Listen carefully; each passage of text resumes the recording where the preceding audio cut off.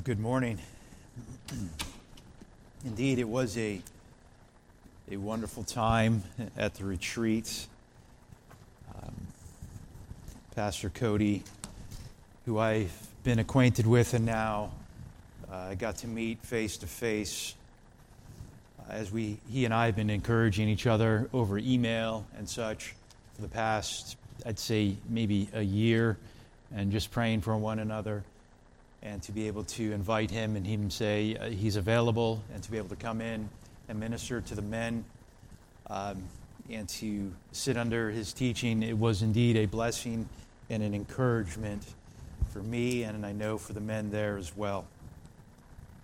So it was a good retreat. It wasn't necessarily very restful in some ways, but it was a time of reflection. It was a time of solitude, as you could get away on your own for a little bit. A great time of fellowship and fun with one another. And the food was good as well. From my understanding from years ago, they've really upped their game. And so we had a great time. So thank you for your prayers, those of you who prayed for us. And here we are. We have returned. And here we are in John chapter 11, continuing our study this morning. That was my introduction because as I was pleading with God to help me with an introduction, I had blank paper, no matter what I said or what I did. So here we are, looking at a second sermon from John chapter 11. And let's just read some of these texts. Our verses for us this morning are going to be verse 4 through 16. But just reminding us, as we learned about the life of Lazarus last Sunday, we learned about his life and what he did not say and where he was after the Lord did a dramatic work in his life after he resurrected him from the dead, and he was seated down at his table. And then we saw the mood and the motivation of Martha and how that changed as the Lord worked in her life. And then the meekness of Mary. And we see and we found, hopefully, that we can learn from all three of these people that are in the Scripture. And Lord willing, we will learn even more about them as we continue to go along. The title of my message this morning is "But for the Glory of God." Look at verse 1 with me. Now a certain man was sick, Lazarus of Bethany, the village of Mary and her sister Martha. It was the Mary who anointed the Lord with ointment and wiped his feet with her hair, whose brother Lazarus was sick. So the sisters sent word to him, saying, "Lord, behold, he who you love is sick." But when Jesus heard this, he said, "This sickness is not to end in death, but for the glory of God, so that the Son of God may be glorified by it." Now Jesus loved Martha and her sister and Lazarus. So when he heard that he was sick, he then stayed 2 days longer in the place where he was. Then after this, he said to the disciples, "Let us go to Judea again." The disciples said to him, "Rabbi, the Jews were just now seeking to stone you, and are you going there again?" Jesus answered, "Are there not 12 hours in the day? If anyone walks in the day, he does not stumble, because he sees the light of this world. But if anyone walks in the night, he stumbles, because the light is not in him." This he said, and after that he said to them, "Our friend Lazarus has fallen asleep, but I go so that I may awaken him out of his sleep." The disciples then said to him, "Lord, if he has fallen asleep, he will recover." And Jesus had spoken of his death, but they thought that he was speaking of literal sleep. So Jesus said to them plainly, "Lazarus is dead. And I am glad for your sakes that I was not there, so that you may believe, but let us go to him." Therefore Thomas, who's called Didymus, said to his fellow disciples, "Let us also go, that we may die with him." Lord, again I ask for your help in preaching of your word this morning for the glory of God. In Jesus' name, amen. First point is God glorifying. That is our overarching theme. The umbrella term, the umbrella point this morning is the glory of God, or God glorifying. Jesus made it clear that this sickness was not to end in death, but for the glory of God, so that the Son of God may be glorified by it. Lazarus, as we know, was very sick, which led to his death, and it's clear that he did indeed die. It says in verse 14, Jesus said, Lazarus is dead. Martha recognized that he died in verse 21. Lord, if you had been here, my brother would not have died. But it is not a sickness unto death. That's what the Lord says. Meaning, the ultimate reason for the sickness would not be the death of Lazarus. This would not be his final end. There was more going on here than his sickness. Also, by the time Jesus received this message, Lazarus could have already died. Furthermore, by the time the messenger got back to Mary and Martha with Jesus' response, they may have been quite perplexed. It is clear that the Lord had purpose in this more than they all realized. This is but for the glory of God. To glorify God is to recognize and attribute to Him who He truly is and what He has done. A similar statement was made by the Lord in chapter 9 and verse 3, when the disciples asked, Who sinned to cause the man to be born blind? Jesus responded, It was neither that this man sinned, nor his parents, but it was so that the works of God might be displayed in him. It was for the glory of God. And the glory of God is put on display several ways in these verses for us, and several ways in this account in chapter 11. Just a few for us. Well, the most obvious way, first, that God was glorified was that when Jesus resurrected Lazarus from the dead, we see indeed his sickness would not lead to death. He died, but Jesus rose him from the dead. This showed his omnipotence. This showed Jesus' power. And this showed his control over all things, including death itself. Secondly, the reactions and changes we see in Martha are quite marvelous. She went from serving to scolding to surrendering and to seeing God's power. As Jesus said to her, Did I not say to you that if you believe, you will see the glory of God? In verse 40. Also, Mary, who desired and already made it a discipline to be at the feet of Jesus, made it a discipline, as it was her desire, to be at His feet, hearing His word, would be the one who anointed the Lord with ointment in preparation and anticipation of His death and burial. Jesus would receive glory in all of this. She even understood more after Lazarus' resurrection, that Jesus would die for His people, and she used what she had for God's glory. Lazarus' sickness and death was also to strengthen the faith of His disciples, of Jesus' disciples, which was also for the glory of God.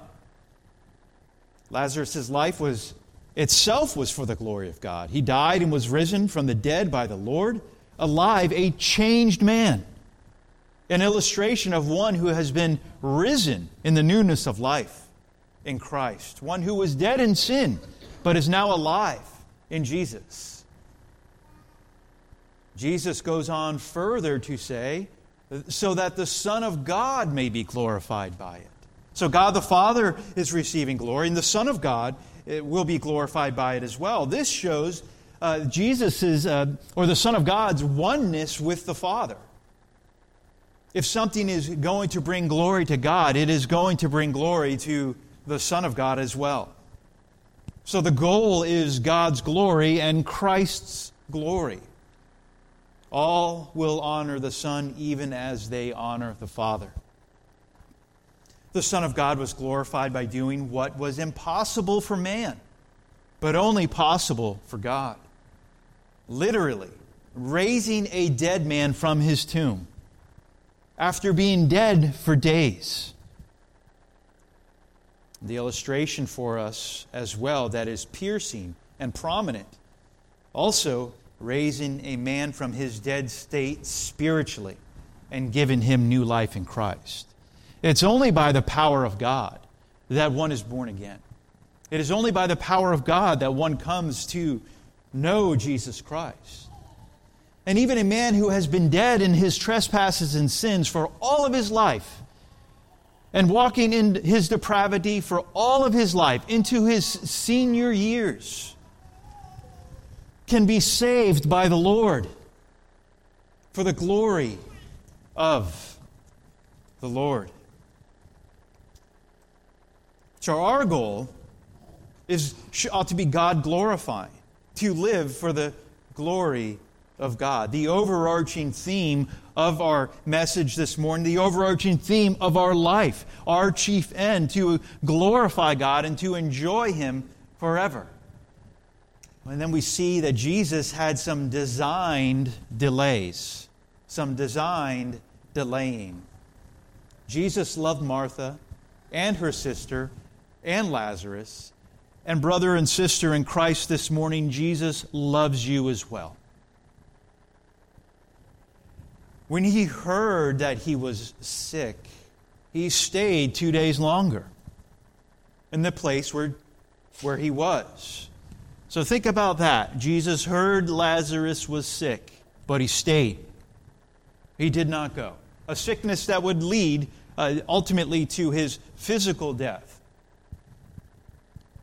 When we consider someone is deathly ill or someone's on their deathbed, someone is really sick, do we hesitate? Jesus loved them. Why stay? Why not go immediately? Because God knows what is best for those who He loves. He knows what we need and when we need it.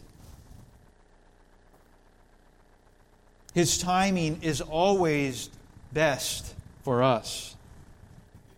His delays are designed. He is not delaying Himself, but from our perspective, we say, wow, these things are delayed. This isn't happening as I would want it to happen. Consider how Mary and Martha may have felt, or what they would have been thinking. Here's Lazarus, and he's dead now. And what do we do? And if our Lord was here, only if He was here, this wouldn't have happened. We know what He has done with others before. We know He could heal. They realized He wasn't coming right away when they thought He would. Perhaps that has happened to us in our lives when we thought Jesus would deliver us of a situation right away. We thought that we would get out of something in our life right away. We thought that this hardship, whatever it may be, would be done with right away. And it wasn't. Jesus could help this man, this whole situation. Only He could. He could have healed Lazarus while he was sick. Mary and Martha believed that. They both said that to Him. Now, verse 21. Martha then said to Jesus, Lord, if You had been here, my brother would not have died. And then in verse 32, therefore when Mary came where Jesus was, she saw Him and fell at His feet. Remember, that's where you would find her often. She's saying to Him, Lord, if You had been here, my brother would have not died. They believed in the Lord. They believed He could do mighty things. But here, their faith was going to be increased in time. Not only would Lazarus suffer sickness and die, but those who cared would also mourn his death, and they would be grieving, they would be hurting at this time when there was the dead man Lazarus there. But for the glory of God, the Lord had other plans. He had God-glorifying plans. God knows what is best for Mary, Martha, and Lazarus, and the disciples, and those who would believe, and He knows what is best for us. Sometimes we think we know what is best, and we have to get corrected. Sometimes it's not always a fun time getting corrected by the Lord. And He knows what we need. He knows what is for our good, what is for our sanctification. Lazarus was to be an instrument for the glory of God, so he had to die and be risen back to life. His life witness was important. In order for us to be instruments for God, we also must die. Die to self. Die to our ways. Die to the things of this world. We must indeed die and deny. If anyone desires to follow after Christ, he must deny himself, pick up his cross, and follow Him. Martha needed heart and attitude change, and God did just that for His glory. We're reminded that our attitude is revealed oftentimes in what we say and how we say it. Mary, as she was often at the feet of Jesus and she was desiring to hear more of His word, she was given even more illumination because of that, of who Christ was. He was glorified when she anointed Him with ointment. And even Mary, who was at the feet of Jesus and was hearing His word and wanted to hear what He had to say, she needed to be taught more, and so do we. As we were reminded Saturday by Pastor Cody's teaching, that we need to grow up in Christ and not to remain babies in Christ, to grow up in the things of the Lord. God does things on His timetable, His ways, not ours. His ways are so much higher than our ways. Why did Jesus wait? Was it He could show a greater display of His miracle? So Mary and Martha could endure suffering a little longer? Or was it to show that Jesus was in complete control, fully submitted to do the Father's will, and nothing could thwart it? Not even the death of His friend. Nothing could thwart His timing, the Father's will, and His glory. We find other examples of this in when He made water into wine. And His mother asked Him something. He says, well, I'm not going to misquote it. I'm going to read it. John chapter 2, verse 4. Jesus said to her, "Woman, what does this have to do with us? My hour has not yet come." And then in John chapter 7, once again, Jesus teaching. His brothers said to Him, "Leave here and go into Judea so that your disciples also may see your works which you are doing. For no one does anything in secret when he himself seeks to be known publicly. If you do these things, show yourself to the world." For not even His brothers were believing in Him. But Jesus said to them, "My time is not yet here, but your time is always opportune. The world cannot hate you, but it hates me, because I testify of it that its deeds are evil.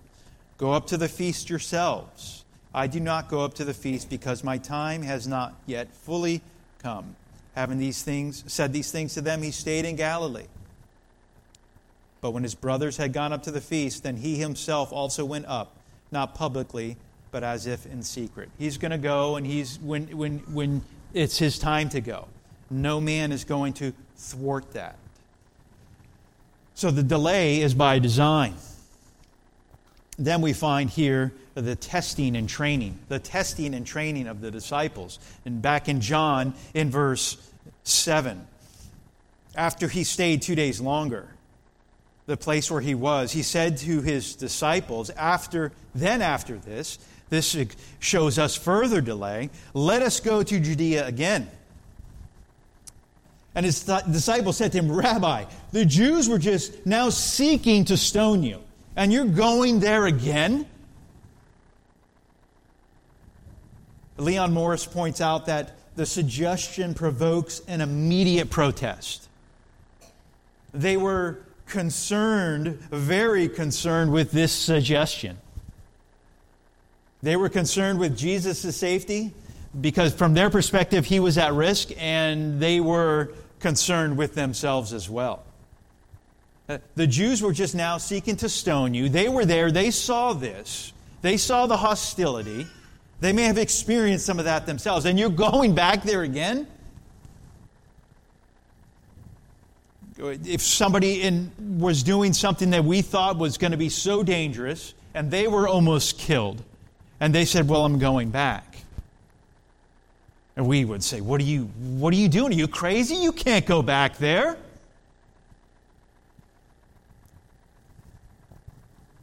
They must have been concerned with their own personal well-being as well, as some of us probably would have been. Before they realized that Lazarus was dead, they apparently seemed to try to talk the Lord out of going. A dangerous situation to walk into, but Jesus went anyway. They still misunderstood who Jesus was ultimately, just as we oftentimes in our lives misunderstand who Jesus is. But there was testing and training in this. His disciples he's saying, let's go up there. What was their response? But then there's also tactical timing. Jesus answered, are there not 12 hours in the day? If anyone walks in the day, he does not stumble because he sees the light of this world. 12 hours, a whole day. Their day was divided into two parts, day and night. The sun was out. You could see where you're going. You knew where you were going. They didn't have clocks like we did. We didn't have watches like we do. Of course not. They had a certain amount of time allotted in the day. And this was daytime, and we must get what we needed to get done, for night is coming. This question should have provoked them to think, and should provoke us to think. Are there not 12 hours in the day? Well, we all have the same amount of time every single day. We all have 24 hours. We don't have 23. We don't have 25, 26, 27, 28. We all have 24 hours. It's what do we do with that time? That is really the question.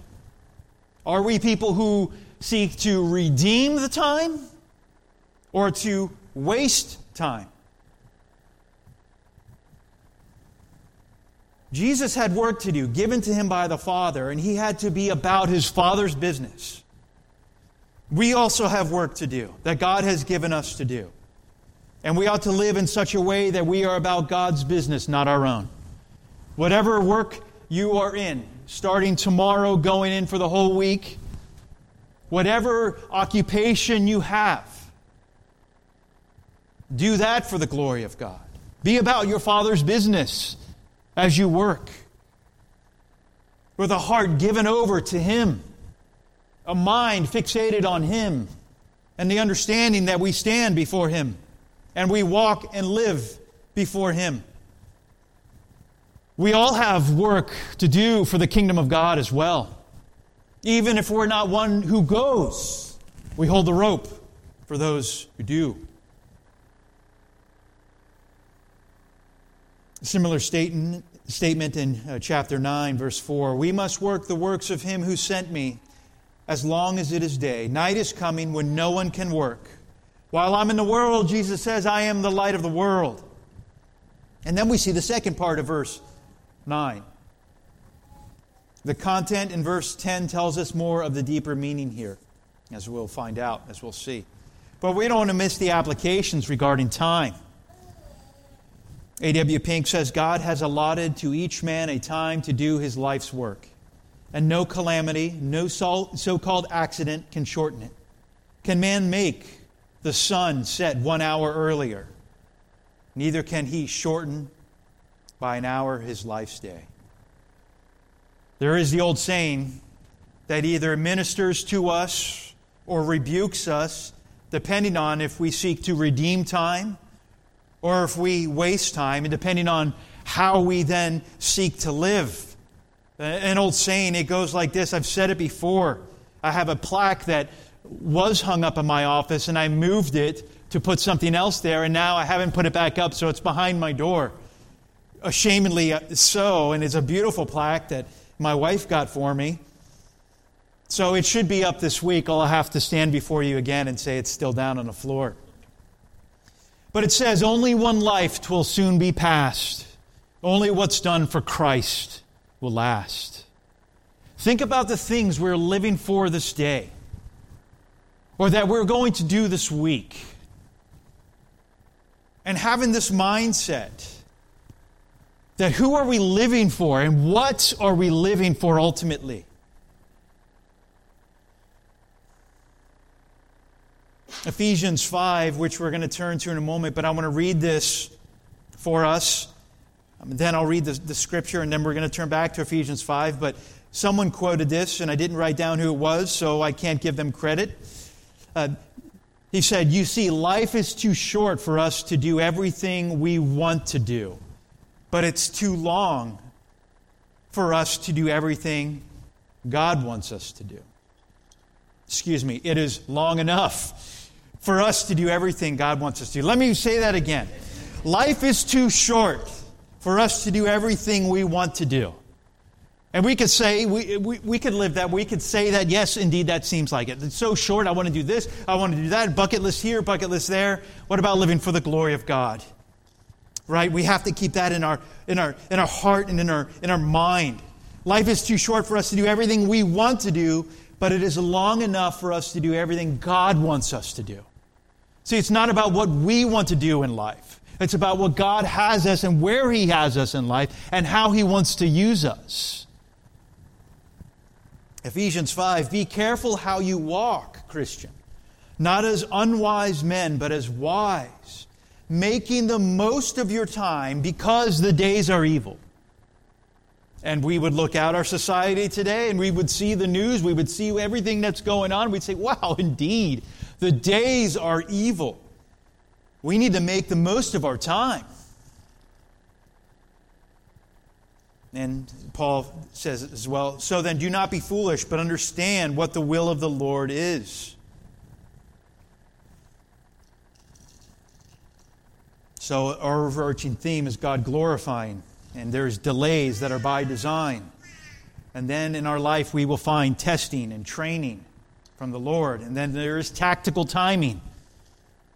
And we want to have lit up living. Lit up living. If anyone walks in a day, he does not stumble, because he sees the light of this world.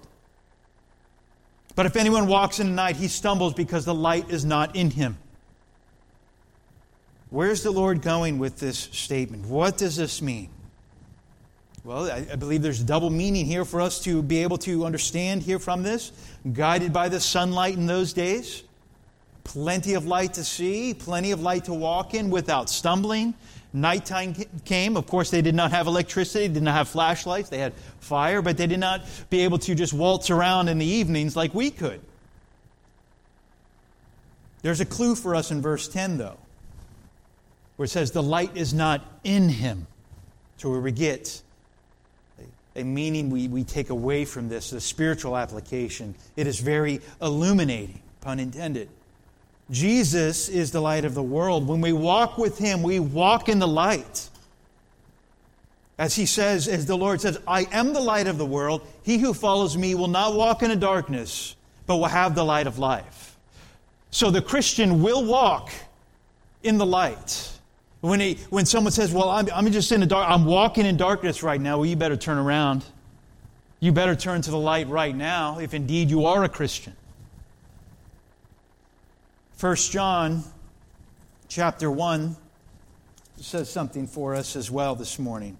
Chapter 1, verse 5 through 7. Familiar text for us. We used this early on in evangelism, and it is prevalent for us this morning. This is the message we have heard from Him and announced to you.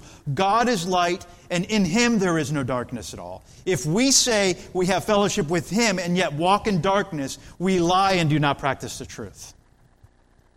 So if you're walking in darkness this morning and you say you're a Christian, you're a liar. But if we walk in the light, as He Himself is in the light, we have fellowship with one another, and the blood of Jesus, His Son, cleanses us from all sin. If we say that we have no sin, we're deceiving ourselves, and the truth is not in us. And here it is for us. This is the great hope. If we confess our sins, He is faithful and righteous to forgive us our sins and to cleanse us from all unrighteousness. And indeed, He does. We understand also that the Word of God is our light. A brother this morning mentioned this text, Psalm 119, verse 105, in the prayer time this morning. Your Word is a lamp to my feet and a light to my path. We can see when we walk in the light, in obedience to Christ, in communion with Him. Ephesians, I said we were going to go there, and now is the time. Ephesians chapter 5.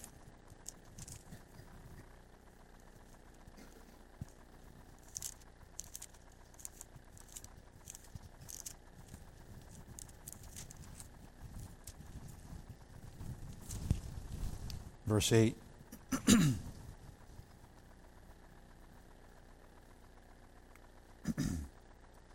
Let's start in verse 6. Excuse me. Chapter 5.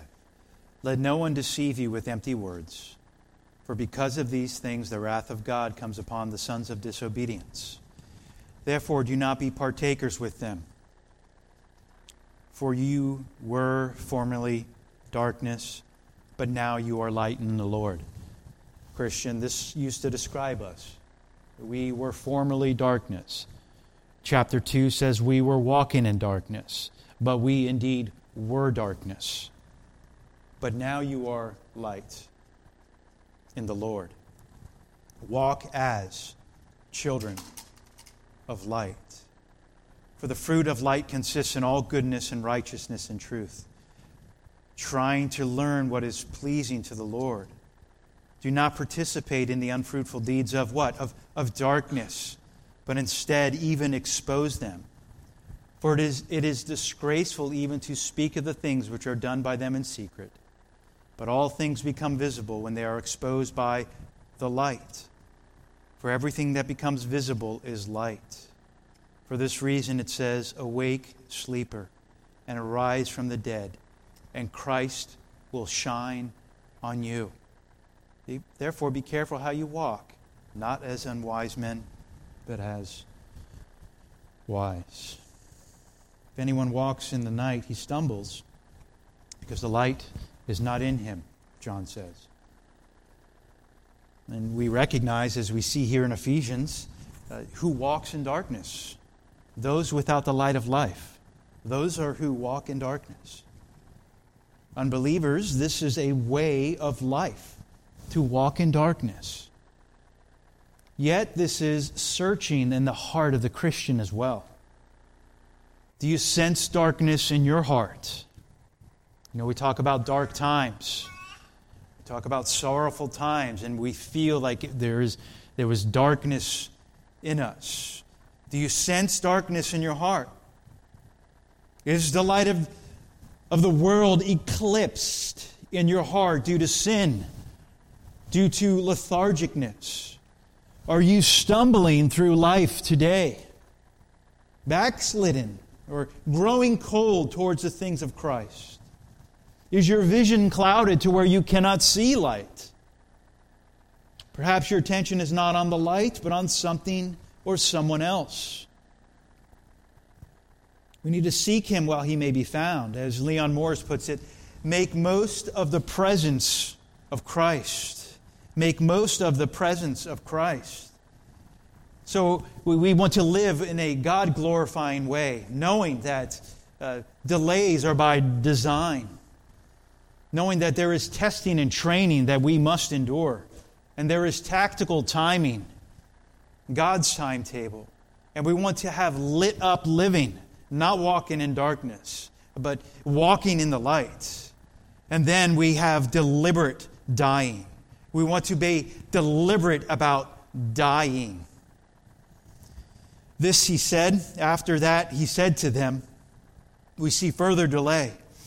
Our friend Lazarus has fallen asleep, but I go so that I may awaken him out of sleep. Death is something referred to in the Scriptures at times as, for the believer, as sleep. Now, when we say we're going to sleep, we know what that means. We say, okay, we're going to sleep. Some of you may sleep so soundly that it's not easy to wake you up. And it's like trying to wake up a dead man. Sometimes that's true of us if we're really tired, if we didn't sleep much the night before, and then we're dead to the world, we say. And we just crash, we fall asleep, and to wake us up, you might as well just get a cannon. But death is something referred to in Scripture as sleep for believers. A.W. Pink says, death is simply the portal through which he passes this scene from sin and turmoil to the paradise of bliss.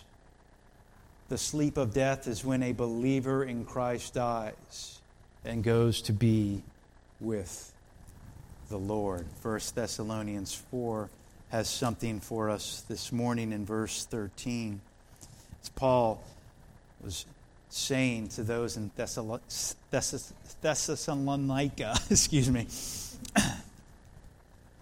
we do not want you to be uninformed, brethren, about those who are asleep, so that you will not grieve as do the rest who have no hope.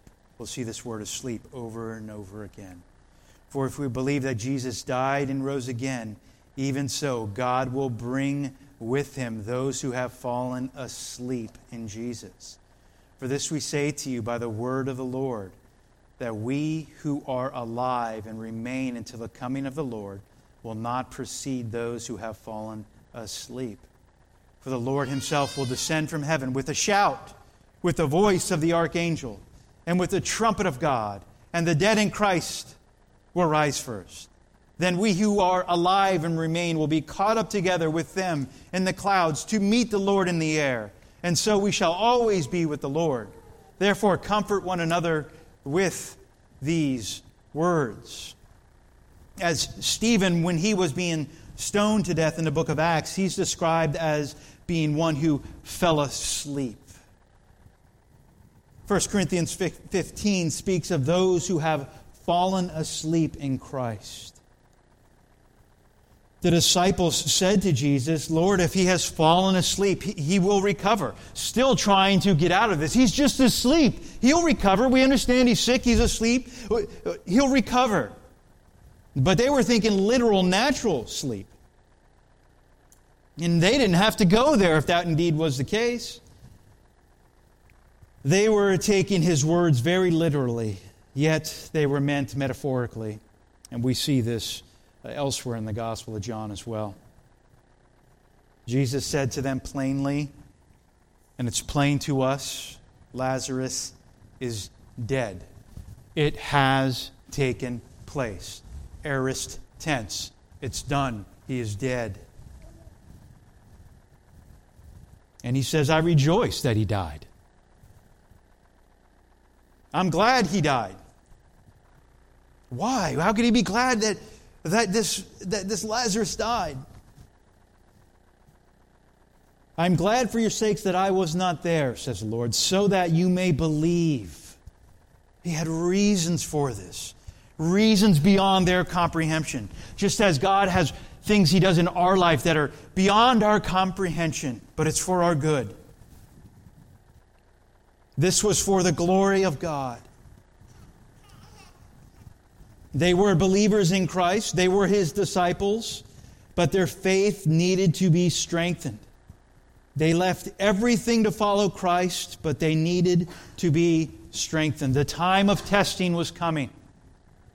The time to be tested was coming. And we see how they responded. We'll find out sometime. Morris says once again, there are new depths of faith need to be plumbed. New heights of faith to be scaled for them. I am glad for your sakes that I was not there so that you may believe. But let us go to him. And therefore Thomas, who's called Didymus, said to his fellow disciples, let us also go so that we may die with him. It's unusual to hear Thomas say something like this, to hear Thomas take the lead role and saying, this is what we're going to do. Let us go. Let us go also so that we may die with him. We notice Thomas usually as doubting Thomas in the end of the Gospel of John. Here's what Richard Phillips says. It is good accordingly to see this act of leadership and courage. In a way, it fits his doubting, for it is a gloomy saying and not marked out by any abundance of faith. In a sense, too, it is expressed more than Thomas could perform. When it came to the point, Thomas, like all the others, forsook Jesus and ran away. Nevertheless, we should not overlook these brave words. Thomas looked death in the face and chose death with Jesus rather than life without him. His words, in the manner of John, may also have a further meaning. They should probably be read in the light of chapter 12, verse 24 through 26. The follower of Christ must die if he really wants to live. John 12, 24 through 46. As Jesus says, truly, truly, I say to you, unless a grain of wheat falls into the earth and dies, it remains alone. But if it dies, it bears much fruit. He who loves his life loses it, and he who hates his life in this world will keep it to eternal life. If anyone serves me, he must follow me, and where I am, there my servant will be also. If anyone serves me, the Father will honor him. And then, of course, Matthew in chapter 16, I invite you to turn there, speaks of the costliness of discipleship. The costliness of discipleship. As we consider our life to be lived in a God-glorifying way, and we know that there's delays that are by design. And in our life we face testing and training. And the timing is tactical for us. And we want to live not in darkness nor walk in darkness, but in the light. We want to have lit up living. And deliberately we must die. Die to self. Discipleship is costly. Chapter 16, verse 24, Jesus says to his disciples, if anyone wishes to come after me, he must deny himself, take up his cross, and follow me. Whoever wishes to save his life will lose it, but whoever loses his life for my sake will find it. What will it profit a man if he gains the whole world and forfeits his soul? Or what will a man give in exchange for his soul? For the Son of Man is going to come in the glory of his Father with his angels, and will then repay every man according to his deeds. For everyone in here, have you counted the cost of following Christ? Are you walking in the light of Christ? Let us pray.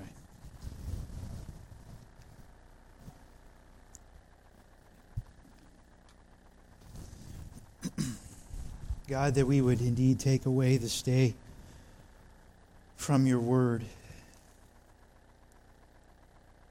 That we are to live in a God-glorifying way in all that we do, in recreation and rest and work and ministry. Oftentimes, Lord, things do not happen at the times we think that they should. But Lord, your timing is always best. When there are delays, and then ultimately something happens or a prayer is answered, and then we realize on the tail end of it why the delay, and you have been so kind to us, and then we are able to see the silver linings that you show us. And there's certain times and seasons of our life, Lord, and you are there for us, and you minister to us each and every moment of the way. God, and you have given us your word, to where your word is a lamp to our feet and a light to our path. we can have living that is lit up, not walking in darkness, but illuminated continually. As Mary sat at your feet, hearing your word, desiring to hear more, let us be the same, Lord. Let us die to self deliberately, daily. Take up our cross. Follow after Jesus Christ. He is worthy to be praised, worthy to be followed.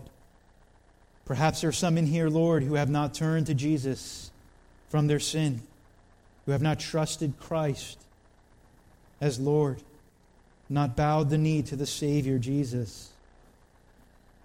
God, that you would work in their hearts today, we pray. In Jesus' name, amen.